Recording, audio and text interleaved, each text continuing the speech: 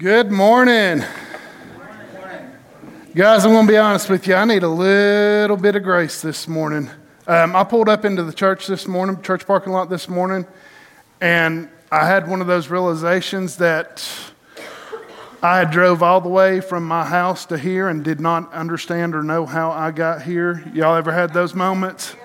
And I know it's just because of the chaos of the season, but not only that, with a lot of things going on with many passings of many dear friends. And I do want to also make known to y'all, Cliff Forrester reached out to me Friday, and his dad, after a long extent period with hospice, went home to be with the Lord early Friday morning. For those who don't know, Cliff's dad served as a missionary in Venezuela for many years. And like I told Cliff, I'm extremely thankful for his life, and I'm extremely thankful for his mission. But many of us were also rattled with the passing of Sean Byers. A lot of people that have been here for quite some time, you got to be a part of Sean's life, and it was hard for every single one of us who've had maybe what seems like such a small part in a man's life who had such a legacy. After being crippled, after being taken from the football field to a wheelchair, the boy's faith never waned. I loved going into Walmart. Well, I loved going into Walmart when I didn't have something to do. Because if I had something to do and Sean was at the front door, there was no way that I was even getting into the store 15 minutes into it. But it always amazed me. It always amazed me that regardless of what was going on, Sean was willing to share his testimony and his faith in Jesus Christ with anybody who walked through the doors of Walmart. And you know what? The management didn't care one bit. I loved that. I absolutely loved that. A lot of times Sean was unintentional about things, but at the same time, his heart showed his true intent. Yesterday, I had a very unintentional experience. Over the last couple of years, Joey has roped me in. That's the best way of putting it, nicest way of putting it. And to help him, voluntold me, that's a good word too. And helping him with the parade. And every year, I mean, it's went great. We've had some great times in the parade. It's funny getting to walk around with a 15-foot Rudolph the Red-Nosed Reindeer and just see all the kids' faces light up. And there's also scary moments where you have kids run out in front of a fender well and you're worried that they're about to get crushed chasing a peppermint piece of candy, and you're like, ugh. But yesterday we were getting ready. We were getting ready for the parade. We hadn't even got into the parade, and there were so many events that come about. I almost looked at Jennifer and said, get in the van, we're going home. First, we're there. Rudolph, 15-foot Rudolph's blown up. 13-foot Clarice. Y'all know who Clarice is? Rudolph's girlfriend. Yes. I am thankful that Joey saw Rudolph's loneliness and he bought Clarice to go with it. So we had 15-foot Rudolph blown up, 13-foot Clarice blown up, and everything was going great. And then all of a sudden, for some reason, the power from Connor's truck, we're not sure whether it was cords or what happened, but it kept cutting off. We finally get it up. The parade's about to go on. I'm talking all the floats are making their way out. They wanted us right in front of the Santa float. And you know what comes after the Santa float, right? Horses. Horses. Keep that in mind. So we're getting ready to leave, pull out, and all of a sudden, when Connor puts the truck in drive, the power cuts off. I never knew a 15-foot balloon could deflate so fast. We finagled with it. Joey, it was kind of comical watching Joey. Joey was ready to pull out his hair. Finally, we say, okay, get rid of Connor's truck. Eli, man, he is so proud. He was going to get to step in and help. So Eli runs over. He gets his truck. Eli starts backing his truck up, and I'm lining him up. And I noticed that Eli has this beautiful Georgia emblem on the back of his truck. Beautiful. It's nice. You bought that for him, didn't you? It's nice. That's a nice emblem. It's so nice that his daddy put one of those lock and hitch pins in it. Eli says that his daddy didn't give him a key. I have a feeling there's a little bit of line there. There's probably a key on the chain. But we're getting ready, and I'm talking Joey's already gone, and we can't get this hitch done. So Peyton Brewer, Joey's nephew, steps up and says, you know what? My Yukon's got a plug in the back. I'll go get it. We'll get it up there. We'll get ready to go. By this time, I'm watching the horses start moving forward. Peyton gets up there. We get that thing hooked up, and we are ready to go. And about as we're pulling out, Peyton says, uh-oh. Uh-oh. What do you mean, uh-oh? He said, my gas light's on. I said, how many miles does it say? He said, it doesn't. It just says low. Now, in our van, you get to 30, and then it goes to low. And I'm sitting here thinking about this 2-mile parade route that we've got to idle through, and I'm sitting here wondering, are we going to make it? So we start getting out there. Lo and behold, the horses are there. We split the horses right down the middle. For you horse people, I'm sorry, but I'm not sorry. Finally, Joey did some finagling, got us back in front. We about went in the ditch trying to get up front, but we got us back up in front of Santa. But I was sitting there thinking about all these things that had happened. Do you know if we would have sit down all day long, we could not have planned for those events to happen? They just unintentionally happened, and it makes a great story. But at the same time, we have many things in our life unintentionally happen, and we can't do nothing about it. One of those things that we have unintentionally happen is sin. All of us have those moments of unintentional sin, unintentional failure. You know, maybe we're put in a situation. We're put in these situations where a response is demanded immediately. You know what I mean? You're put in one of those situations to where you have to make a decision, Johnny, on the spot. And sometimes out of concern, fear, or hurry, we make bad decisions. Sometimes these immediate decisions are wrong. Sometimes these immediate decisions are sin. Did we plan for it to happen? No. Unintentionally, sin does creep into our lives.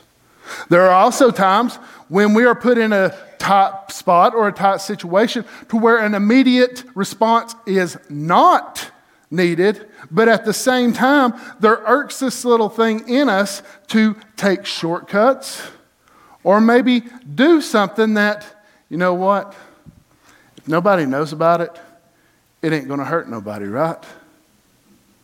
But deep down inside of us, there's something that welts up in us called the Holy Spirit that immediately corrects us. And thankfully, because of the Holy Spirit, we don't make those foolish decisions. Again, it's completely unintentional. At the same time, there are people, when the occasion or opportunity arises for personal gain or even for revenge, they'll make a decision that is flat out wrong. They'll plan for that decision. They'll plan for that moment of revenge. They'll plan for whatever it is that they are desiring to happen, and they will push it through. This is what the Bible calls willful sin, intentional sin. And brothers and sisters, this is something that is severely dangerous. It's something that's not talked about a lot, but it is something that is dealt with today in today's scripture. As we continue in Hebrews chapter 10, we'll be reading verses 26 through 39. I want you to understand, again, the context. He is talking to the Hebrew people who are used to ritual sacrifices. Every year they were having these ritual sacrifices for the forgiveness of sin, even though Numbers 15 says that there is no sacrifice for intentional sin. But they continued on with their life, knowing that if they messed up today, they could be good the next time these sacrifices come around. And with that in context, I want us to read Hebrews chapter 10, verses 26 through 39. For if we go on sinning willfully, after receiving the knowledge of truth, there no longer remains a sacrifice for sins, but a terrifying expectation of judgment and the fury of fire which will consume the adversary. Anyone who has set aside the law of Moses dies without mercy on the testimony of 2 or 3 witnesses. How much severe punishment do you think he will deserve who has trampled underfoot the Son of God and has regarded as unclean the blood of the covenant by which he was sanctified, and has insulted the Spirit of grace? For we know him who said, vengeance is mine, and I will repay. Again, the Lord will judge his people. It is a terrifying thing to fall into the hands of a living God. But remember, you might want to underline the word but. But remember the former days, when after being enlightened, you endured a great conflict of suffering, partly by being made a public spectacle through reproaches and tribulations, and partly by becoming sharers with those who were so treated. For you showed sympathy to prisoners and accepted joyfully the seizure of your property, knowing that you have for yourself a better possession and a lasting one. Therefore, do not throw away your confidence, which has great reward. For you have need of endurance, or patience, some of your translations say patience, so that when you have done the will of God, you may receive what was promised. For yet in a very little while, he who is coming will come, and he will not delay. But my righteous one shall live by faith. And if he shrinks back, my soul has no pleasure in him. But we, underline that but again, are not of those who shrink back to destruction, but of those who have faith to the persevering of our soul. Pray with me. Father,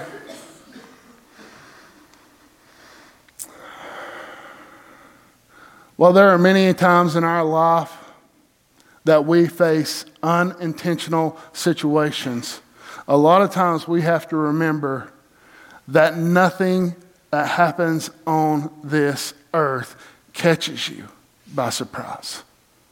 Father, I am thankful that we serve a God that doesn't have a uh-oh moment. I'm thankful, Lord, that we serve a Father who loves us so much that he was not even willing to spare his own Son to reunite us with our Father. But this morning, Lord, as we dig into this scripture and as we dig into these truths on willful sin, I just pray, Lord, that you would open our eyes, open our ears, and open our heart to what your word has for us this morning. Because, Father, every single one of us face a sin temptation on a daily basis. And every single one of us struggle still to this day with the things warring inside of us. But Father, even in this scripture you have given us steps to help us stay away from willful sin in our life. Help us to see it. Help us to obey it. Help us, Lord. We need you. It's in your precious, humble name that I pray. Amen.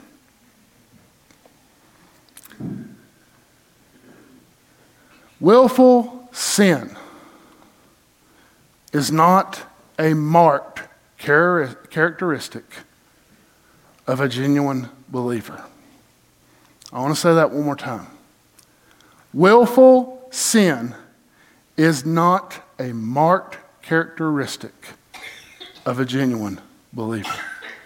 When I am talking about willful sin, I am talking about sin that is intended on being committed. Sin that has been thought about. Sin that has been planned. Sin that has a vengeful, malicious, or spiteful way about it. None of these are true marked characteristics of a genuine believer. In Jesus' other teachings, he called the ones who practice willful sin devils. He called them unrighteous. He called them vipers. He also characterized these people as people of the world, and even in some cases, people who are not of us. Willful sin is not something that we should take lightly. It is a very severe decision. And it is a decision that is eternal. Today's passage deals with people of willful sin. When a lot of people read this scripture, the question comes about again. Are these people saved or are these people lost? And when we're talking about these people who are saved or lost, we need to put some things into context. Because yes, the passage does start off with the word for, which means we need to understand what was being spoken about previously because it all works in conjunction. He does warn us not to waver. He does tell us to encourage one another. By the way, I challenged y'all. Encourage somebody younger, challenge somebody older, and challenge somebody who is not here. Encourage them. Encourage them to be a part. Did you do it? Don't answer. Don't answer. But did you do it? Guess what? His mercies and graces are new every day, and you have a new opportunity to do it. If you did not do it, do it. Why? Because his word commands us to. And when his word commands us to, and we intentionally do not do it, that is willful sin. But there's also some things in here. It talks about they come to a knowledge of truth. Okay? And there's some aspects of that we could look at and say, yes, that is a believer. There's also some aspects where it says that they shared in the suffering of the other people. But brothers and sisters, there's one thing that I've learned over the years. It's one thing to play a Christian, and it's another thing to be a Christian. The word that we bounce around with is apostasy or apostate. And I know over the last couple of years it's become very prevalent. We've seen many Christian songwriters who have renounced their faith. We've seen many pastors who have fallen from the high pedestal that the world put them up on, and they have fallen from the faith. But do you really know what the word apostate means? The word apostate simply means to reject. Paul, a converted Jew, converted to Christianity, was called an apostate by the Sadducees and by the Pharisees. Apostate for rejecting his former beliefs. So, understand that the word apostate just doesn't hold to Christianity, but the word apostate does mean to reject. What we've got to realize is there is a such thing. There is no such thing. There is no such thing as an apostate, genuine believer. There is no such thing as an apostate, genuine believer. There are people who have stepped up to the line of salvation. And I mean, they've stepped right up to it like it was this piece of tape. They were right there so close that you could taste it, and they could too. But you know what they never do? They never cross that line. There are people who have played church for many, many years, but never actually been a part of the church because they were never the true bride of Christ. There are people who have profound knowledge. I'm talking about scholar level knowledge of Christ. They can tell you more about Christ than I can. And their knowledge will profound you. Their knowledge will actually amaze you. But there are people who have this knowledge of Christ and even the Word, but they do not know Him personally. There are preachers, pastors, and teachers who have taught the knowledge of Christ absent of the power of Christ. You see, an amazing thing happened when Jesus encountered people. When people were truly touched, moved, received who Jesus was and what He did for them, their lives were forever changed. And I know a lot of people want to point out to Judas real quick. And I challenge you, read this week. Find me one place where Judas acknowledged Jesus as Lord. Find me one place where Judas acknowledged Jesus as Savior. Find me one place where Judas truly, humbly submitted himself to the lordship of Jesus Christ.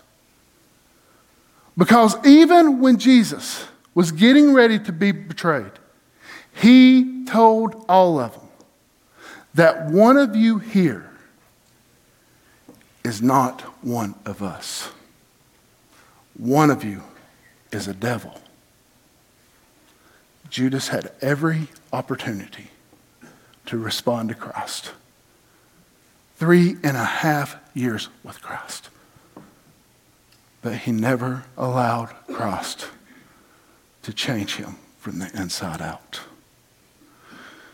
A book of the Bible that I truly love, 1 John. If I could retitle the book of 1 John, I would call it, Is You or Is You Ain't a Christian? And the reason I would title this is because it comes out with these profound definitions of what it truly means to be apostate. In 1 John chapter 1, they'll be on the board, but I want to read them to you. Starting in verse 5, he says, "This is the message we have heard from him and announced to you, that God is light, and in him there is no darkness at all.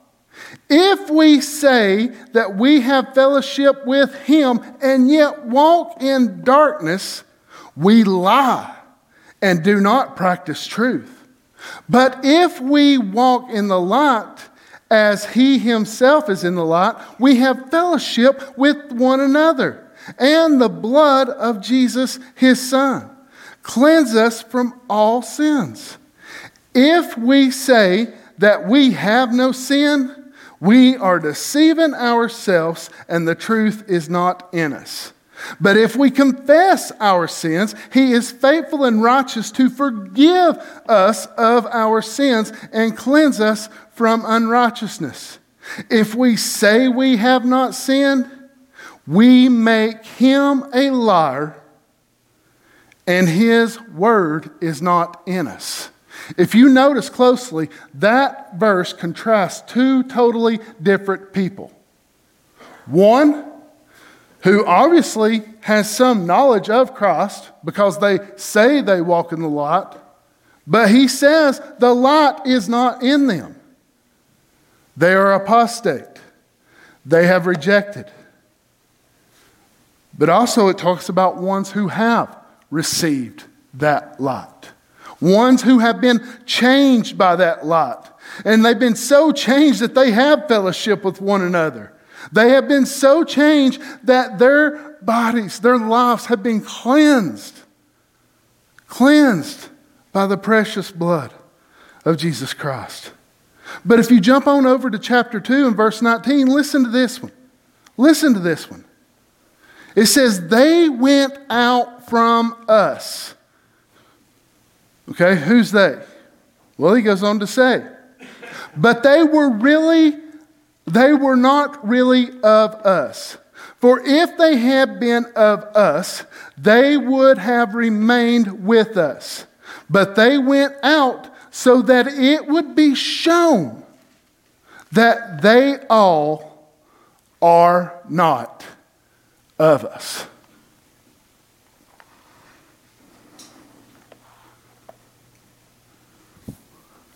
One of the things that troubles me every time I step into the pulpit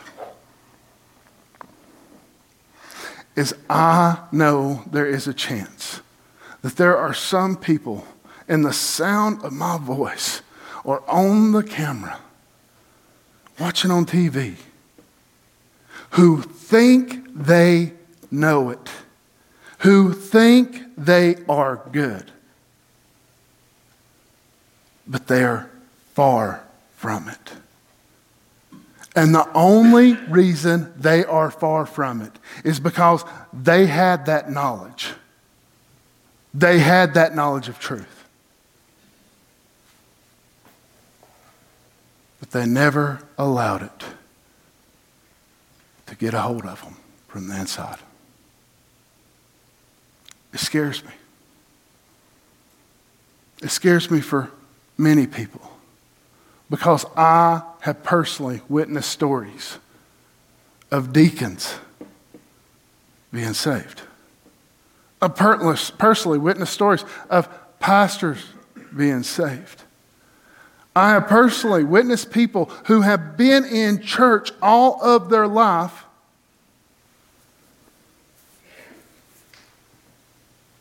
come to a true, life-changing knowledge of Lord Jesus Christ in their later years. And there is one marker that if you examine it, and if you examine it truly and deeply, you will be able to find whether they're a true believer or not. And that marker is willful sin. Now I want to say something here. There are moments, all of us have these moments of weak faith. You know what I'm talking about? Where the things of the world are so overwhelming. When the things going on around us consume us so much that our eyes are taken off of Christ and we start to sink. But I want to remind you of this. Even in moments of weak faith, faith still exists. There is evidence of faith in these people's life. There's evidence of faith in many of your lives that I've watched from afar. So don't get caught off guard with what I'm saying. But hear me out on this. Willful sin is not a mark of a genuine believer. Matter of fact, we've read scripture today that calls them liars. People who practice willful sin are liars. So why is this such a harsh reality? Well, in verse 29, it starts talking about why this is such a harsh thing for willful sin. The first thing it says is, he tramples the Son of God underfoot. Brothers and sisters, Jesus is the way, the truth, and the life. And when people commit willful sin, what they say is that he is not the only way. Because willful sin is you saying that you have your own way. And that your way is greater than his way. And the way this is trampling Jesus underfoot, you really have to grasp a hold of Middle Eastern culture and even Hebrew culture. In Middle Eastern culture and Hebrew culture, the most nastiest part of the human body is what? Anybody know? It's your foot. It's your foot. I never will forget. Matter of fact, I had to watch it on YouTube the other day. I had to look it up, and it's still on YouTube. George W. Bush, when he was president, he went over to Saudi Arabia. And while he was there at Saudi Arabia, he was talking to a lot of the Saudi Arabian delegates. And he was talking about all the things that are taking place in Iraq and trying to push for a front from the Saudi Arabians to unseat not only Saddam Hussein, but also to take care of some business with Osama bin Laden. One of the guys, the Saudi Arabian delegates, is so disgusted that he throws the most harshest insult in their culture at George W. Bush. He throws his shoe at him. And if you look at W's face, I mean, he's sitting there, he's expecting a gun, and he gets a shoe. Who throws a shoe? I mean, honestly, who throws a shoe at somebody? If you're mad at somebody, do you throw a shoe at them? I don't. Jennifer's thrown a shoe at me a time or two. But I don't throw shoes at people. But what he was saying to George W. Bush is that you are absolutely disgusting. What the writer is saying to the Hebrews is people who commit willful sin are saying that Jesus is disgusting. I don't know about you, but that sounds like rejection to me. He goes on to say that they regard the blood as unclean. Now, we all know that the blood of Christ is the only thing that can cover our sins, right? What can wash away my sin?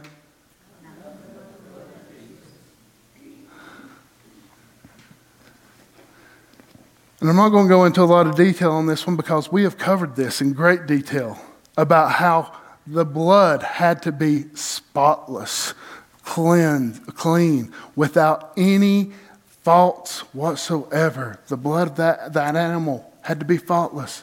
Christ was faultless. And when we willfully sin, we're saying that blood has no cleansing power over us. But not only that, he also says that it insults the Spirit of grace. Grace is an undeserved gift. It's an undeserved gift.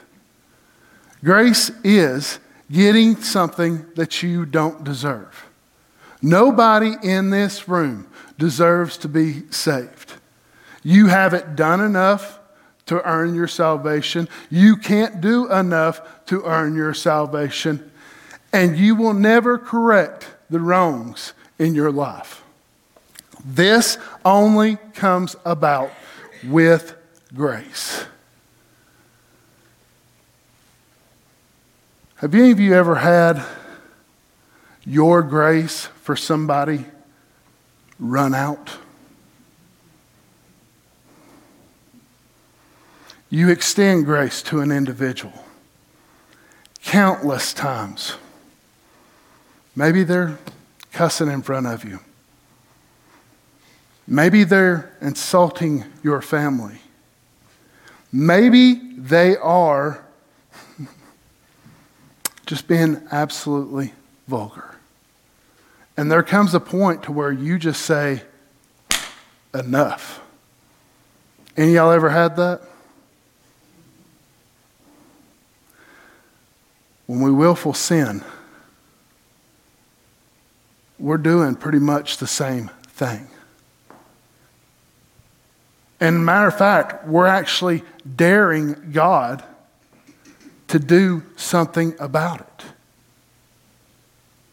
We're mocking the Spirit of grace that has been richly given to us that we don't deserve and acting as if it's something that we're entitled to. Brothers and sisters, there's only one thing that I am truly entitled to, and that is hell. And the only reason I am entitled to that is because of the actions that I have done. But thanks be to God, who rich in his mercy and his grace saw fit to save my soul. Willful sin is a slap in the face at God. Willful sin is spiteful sin, vengeful sin, malice sin. And it is in no way a mark of a true believer. And I know we all have those moments when we think we're right in the way we handle things, even when we know how we're handling it's wrong. And that is why God speaks so highly and so harshly against the act of revenge. But revenge is something that we think we're entitled to, isn't it? If somebody harms us, we think we are entitled to do the same to them. But let me remind you of Jesus' teachings. Because the golden rule is not do unto others as they do unto you.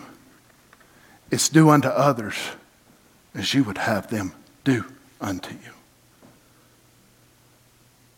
So how is it?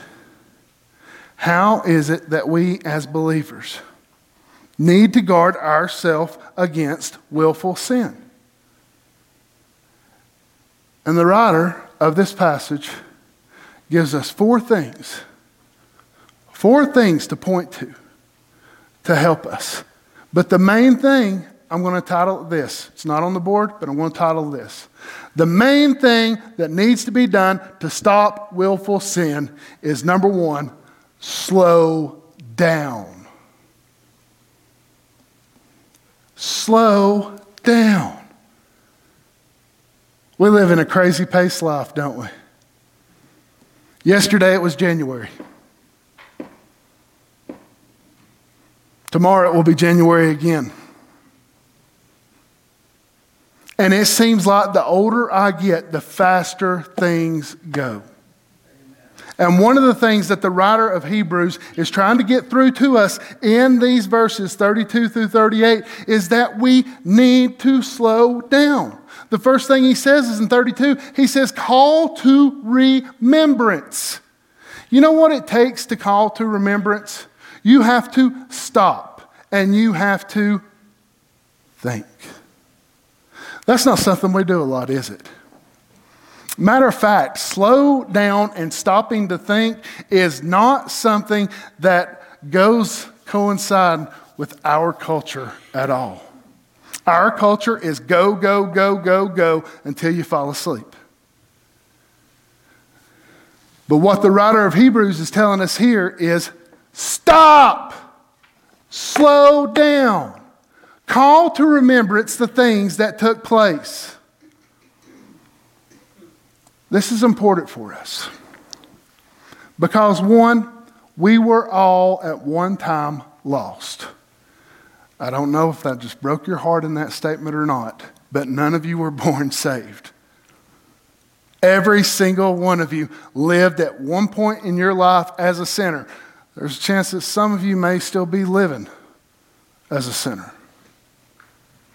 But when it comes to calling to remembrance, we need to constantly call to remembrance not only the life that we had before, but also the things that we had happen to us after we met Jesus.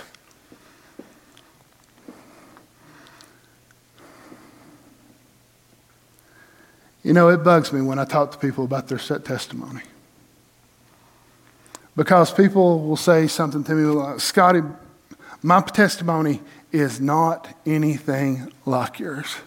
It's not one of these miraculous testimonies where God took this decrepit, degenerate individual and put him in the pulpit. But when you say things like that, I think what you're doing is you're minimizing the true gospel. Everybody's testimony has wow factor. Your testimony has wow factor.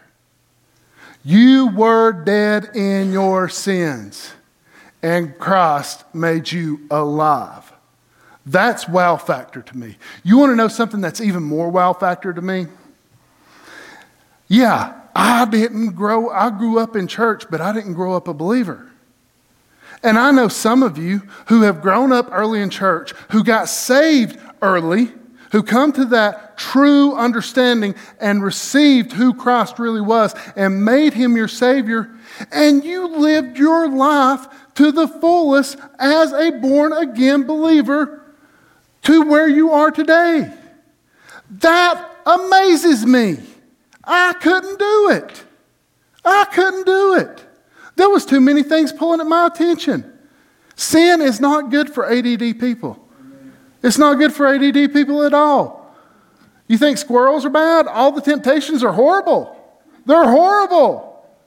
But it amazes me when people have these testimonies of living a life for Christ to the fullest and not wavering to or fro. I'm absolutely astonished at Jerry's ministry.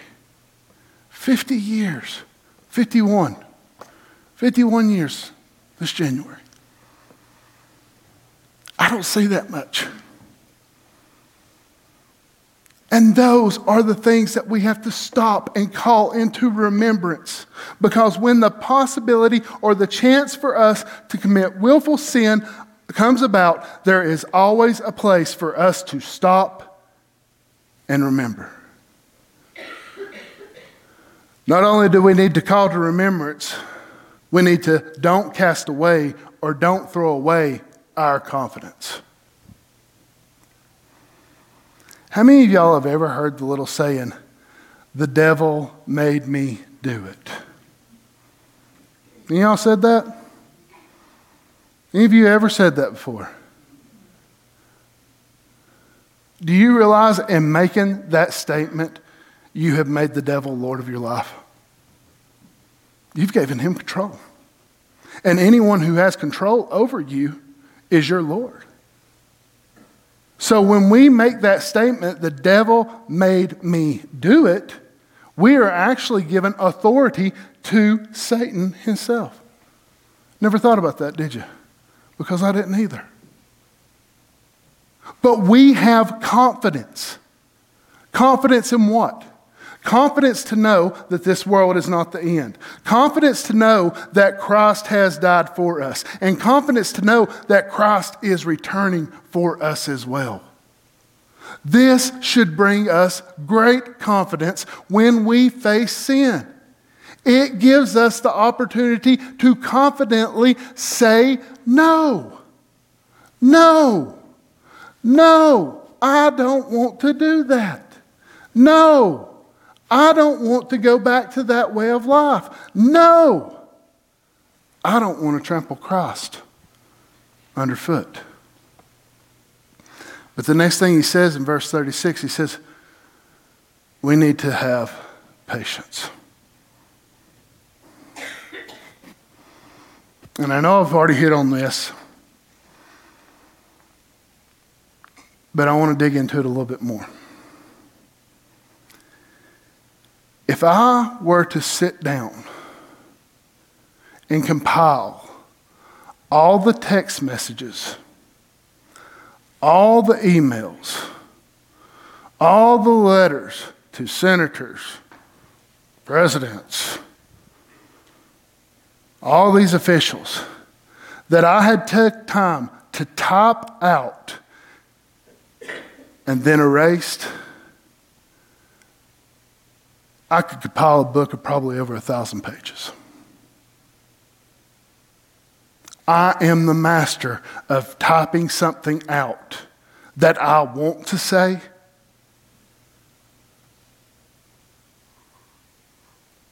and then later realizing, Scotty, that's stupid, and delete it. I don't like text messages. And I'm going to tell you why I don't like text messages. When you text somebody, you're expecting what? An immediate response. And you know what a text message says? A text message says, I don't want no conjecture. I just want an answer. And when you put somebody in that situation, you know what you're actually doing? You're actually putting a possibility for sin before them. Why? Because I can't read intent behind a text message. You ever notice that? I can't read the tone of voice behind a text message. And you can read the same text message in about 4 or 5 different ways. And I'm going to tell y'all a secret. This is just between us, okay? Well, us and the camera, okay? Hey, YouTube. I turn my read receipt off. You want to know why I do that? Because people will look at their phone and they'll say, well, he got the message and he hadn't responded. There's sometimes I need to sit down and think before I respond. There's sometimes I need to be patient with my response. Why? Because if I'm not patient with my response can come out as hateful, unloving, and uncaring. I wasn't patient with Aaron yesterday. Love you, buddy. But we've got to be patient with each other. We have got to be patient with each other. We've got to realize that when we bring situations to people, that we're bringing a situation to those people that we've had a lot of time to think about, to pray about, and to ponder about. And we're bringing a situation to them expecting an immediate response, and we've got to be patient to get an appropriate response. We need patience, and patience brings about endurance. But he also says this. He says that in verse 38 that we are to live by faith. Real quick, faith is not an emotion. Let me say that again. Faith is not an emotion. Faith is what you know to be true. Emotions happen from day to day, and I have lots of them. I got very emotional last night at the Wendy's drive-thru. I wasn't crying. I didn't cuss. I wasn't even rude. But I got very emotional at the Wendy's drive-thru. I got very emotional watching a 15-foot Rudolph the Red-Nosed Reindeer collapse right on my kids. Weighs 2 pounds. It didn't hurt them, don't worry. But I get emotional very easy. Things stir my emotions very easy. I am a true romantic person. Therefore, I feed a lot off emotions, which is a very dangerous thing. Because your emotions can and will lead you astray. And that's why he says right here that we are to live by faith and not by what we feel. Because there is a way that seems right unto man, but leads to destruction. Our emotions and our feelings are liars. Live by faith. At the end of this passage, in verse 39, he sums up 2 people. And there is a key word that you really have to take notice of in every scripture that you read. Because if you come across the word but, you've got to understand it's throwing something different out there. A lot of people want to say that it is most definitely talking about a believer who is going apostate. But I want to read you verse 39. But we are not those who shrink back to destruction. King James says perdition. And it's very, very, very important that that word perdition is used in the King James. Because that word perdition doesn't just mean destruction. It means ultimate judgment. But we are not those shrunk back to perdition.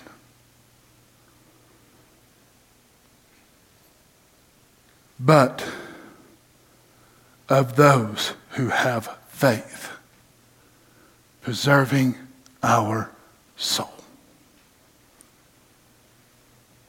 The scripture summarizes 2 people, and only 2 people. People who've made a true commitment to Christ, and people who have not. Apostate or apostasy, there was never a true commitment. And then you say, Scotty, how can you say that? Because if it was that case, the writer would have put a 3rd category in here, and he didn't. And this is what worries me. This is what worries me. Because in the sound of my voice, there are 2 different people. In the sound of my voice. Those are people who have made a true commitment to Christ, and there are people who have not. You say, well, Scotty, what's the indicators? Willful sin. Willful sin in no way is the mark of a true believer.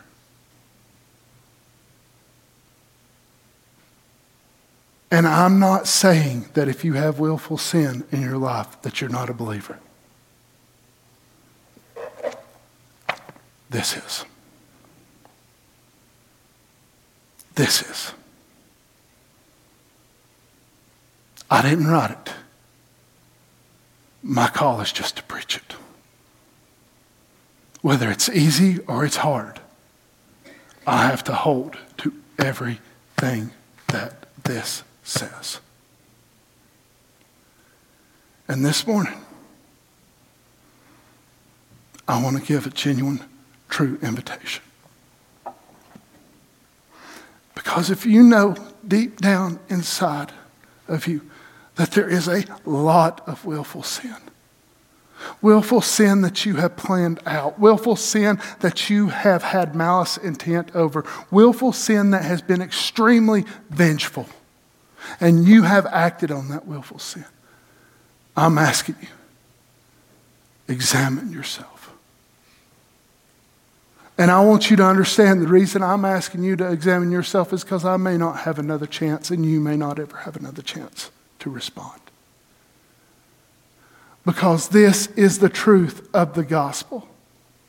That God loved you so much that he did not want to see you in that willful sin. And that he gave you a way out. And his name is Jesus. And his blood was spilt for you because there was nothing you could do to repay your sin debt. But God didn't want payback. God just wanted you. And this morning, he's asking you to commit your life to him because of the death, burial, and resurrection of Jesus Christ. This morning, if God's hitting you right between the eyes, you're going to respond.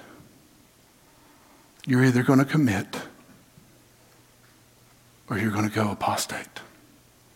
Let's pray. Father,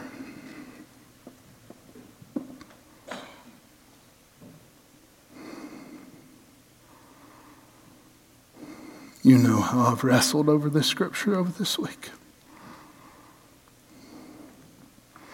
Even with the examining of my own life, Lord.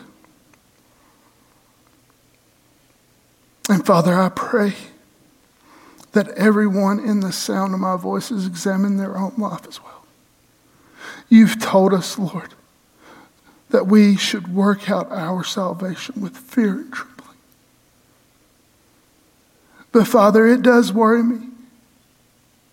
It worries me that in an intellectually saturated culture of church, that there are people that have knowledge of you, but when they come face to face with you, the words that they're going to hear are, "Depart from me, for I never knew you."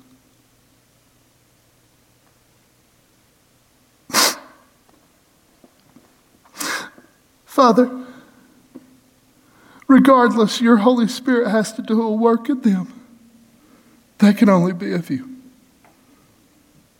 And this morning, Lord, I'm praying that you would draw your children to yourself. I pray, Lord, that if there is one here in the sound of my voice who does not know you, that is even considering it right now, I pray, Lord, that you would give them the faith and courage to step forward. Father, I want to thank you. I want to thank you for the times that you've given me to escape. I want to thank you for how when temptation has come my way, you've always given me a way out. But Father, I pray that you would help us all to slow down. I pray that you would help us all to hold fast. I pray that you would help us all to be patient. And I pray that you would help us all to live by true faith. Father, thank you for the death, burial, and resurrection of your Son, Jesus Christ. It's in his name I pray. Amen. Hey guys, Pastor Scotty Gerard here, and I just wanted to say thank you for joining us today. We really hope that this has been a resource that's helped you grow in your purpose for God, but also grow in his glory. We also want to extend an invitation to you to join us here in person at Harmony Grove. We are located at 1008 Town Creek School Road in Blairsville, Georgia. We would love for you to come be a part of our service, to be a part of our small groups. If you have children, we have children's classes on Wednesday night and on Sunday morning, and all this information can be found on our website. We'd also like to continue help you in your growth with Christ. If you have a question, maybe a prayer request, or just need to talk to somebody, you can contact us in the emails below in the description, or you can also contact us through our app and through our website, which are also found in the description below. Again, we hope this has been a blessing to you because we know that you joining us today has been a great blessing to us. Thank you so much. God bless.